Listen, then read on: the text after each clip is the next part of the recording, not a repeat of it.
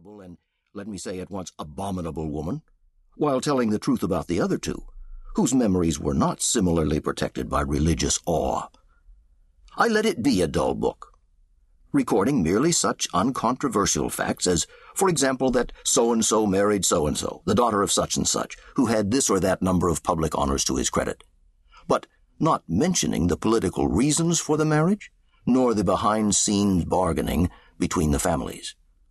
Or I would write that so-and-so died suddenly after eating a dish of African figs, but say nothing of poison, or to whose advantage the death proved to be, unless the facts were supported by a verdict of the criminal courts. I told no lies, but neither did I tell the truth in the sense that I mean to tell it here.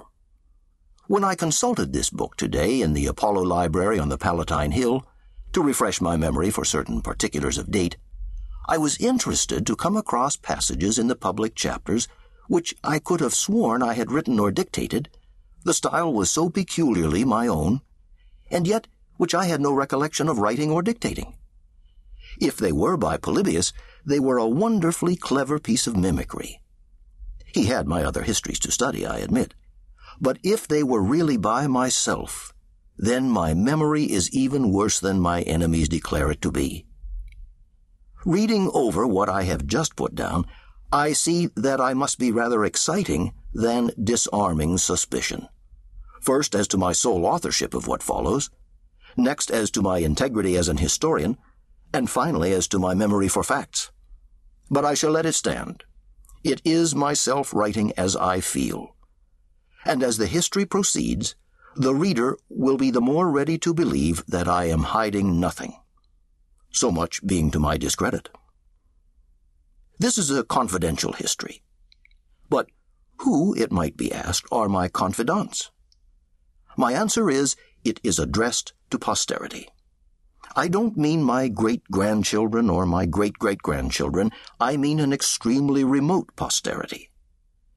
Yet my hope is that you, my eventual readers of 100 generations ahead or more, will feel yourselves directly spoken to, as if by a contemporary, as often Herodotus and Thucydides, long dead, seem to speak to me. And why do I specify so extremely remote a posterity as that? I shall explain. I went to Cumae, in Campania, a little less than 18 years ago, and visited the Sibyl, in her cliff cavern on Mount Gaurus. There is always a Sibyl at Cumae, for when one dies her novice attendant succeeds.